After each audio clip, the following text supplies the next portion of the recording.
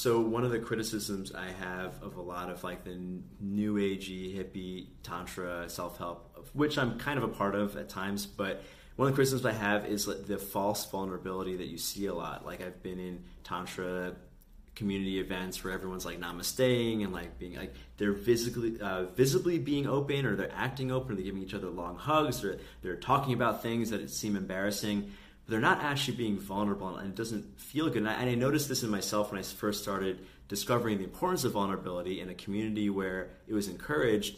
Very quickly, I noticed that myself and a lot of other people would use vulnerability almost as a technique, or like they would show vulnerability as a technique to be liked, which is not vulnerability. And the thing is, vulnerability is not about what you share or what you say or how you act or what you do. It is something that is felt, and this is where it can seem kind of like woo-woo or magical. I'm going to ground this and stuff, but I realized this when I was in the community that taught me about vulnerability, gave me opportunities to experience this. It was a sex cult, other videos on that. And I remember I was with a guy who was going through a hard time, I think. Relationship issues, he was jealous or something, and he was like having a really hard time. I was trying to be there for him, and I was saying things that sounded supportive, but he didn't feel good, and he became like more and more irritated, and I didn't know why. I was like, what do you mean? I'm being here with you. I'm like supporting you.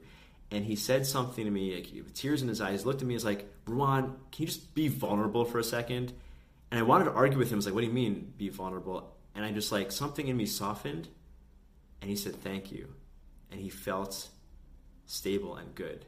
And I realized that I felt good too, and I didn't know what I did. Did I change my posture? Did I change how I looked? Did I like open my chakras or something? I don't know.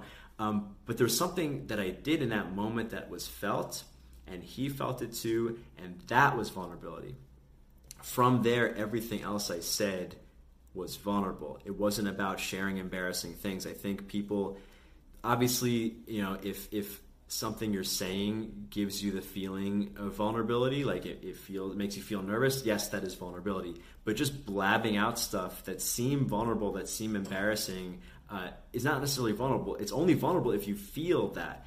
And this is where I'm trying to make the seemingly mystical thing less mystical. But there is something, and you can use chakras as a model for understanding. There's something that you will feel, and by feel I mean literally feel in your torso as you feel emotions, where you feel that thing open rather than be guarded.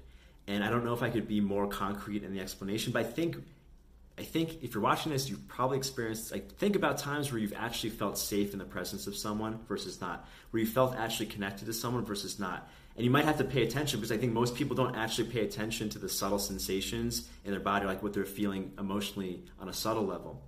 They might just feel this general thing like, oh, I don't like that person's vibe, or that person feels really warm. Like, what is it? It's actually something you can control and do, and it's as simple as deciding to do it. It's not like you have to learn a technique to like open your heart space or something. It's almost a decision to not be guarded, and it's not about what you say or even like what you do with your face. It's like really like choosing to feel a certain way.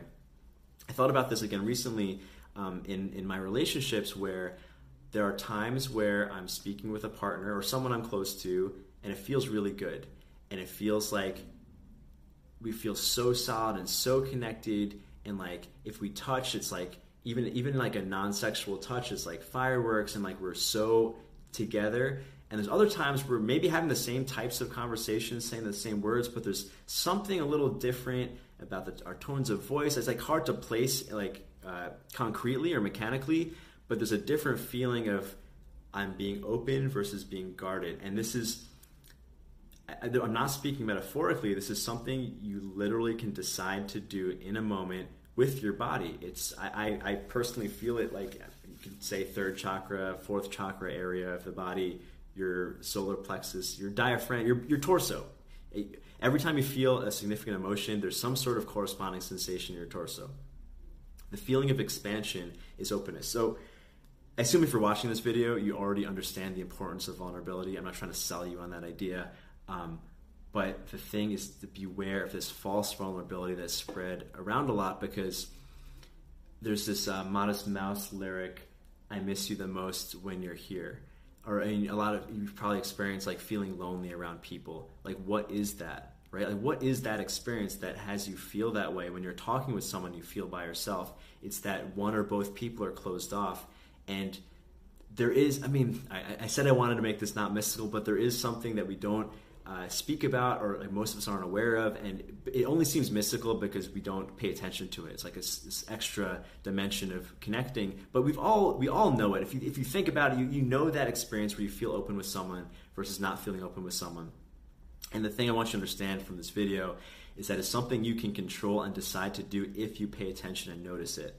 That doesn't mean the other person's going to open up, but I've noticed, because of this is kind of the Machiavellian side of it, use it with love, that because of the fact that most people aren't aware of it, if you take the lead on it, they almost always sync up. Like, if you go to someone and you're feeling, even if you're saying nice things, but you're feeling closed off, they probably will also be closed off. Because if they're open, they're going to feel really uncomfortable around you.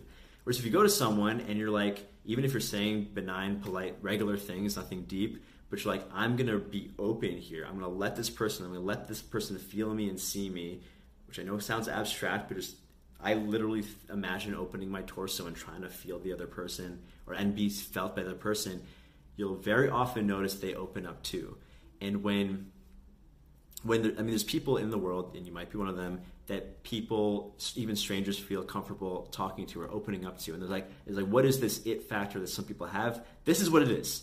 They're doing something, probably unconsciously, they're feeling in a certain way that has the other person feel safe because they're being open. The scariest thing and the most disappointing thing in interacting with people is when you're open and the other person isn't. And that's the fear of intimacy that we all have on some level. It's like, if I am open and the other person is closed, I'm gonna be needlessly vulnerable. I can get hurt. But if the other person's open too, well, we're in it together then. And obviously there's applications in relationship. I have other videos on emotions and sex, but if you're not feeling, I said this in another video, but when you're open with someone and you're like with a sexual partner, like, your actual skin to skin contact has more sensation in it. It's like, it's that visceral. And you can decide to do that, and even in totally regular interactions with strangers, if you choose to be open, you'll encourage other people to be open too, and you'll have better interactions even if you're just ordering a coffee. So that's that. If you want to learn more about stuff like that, subscribe, because this is a YouTube video.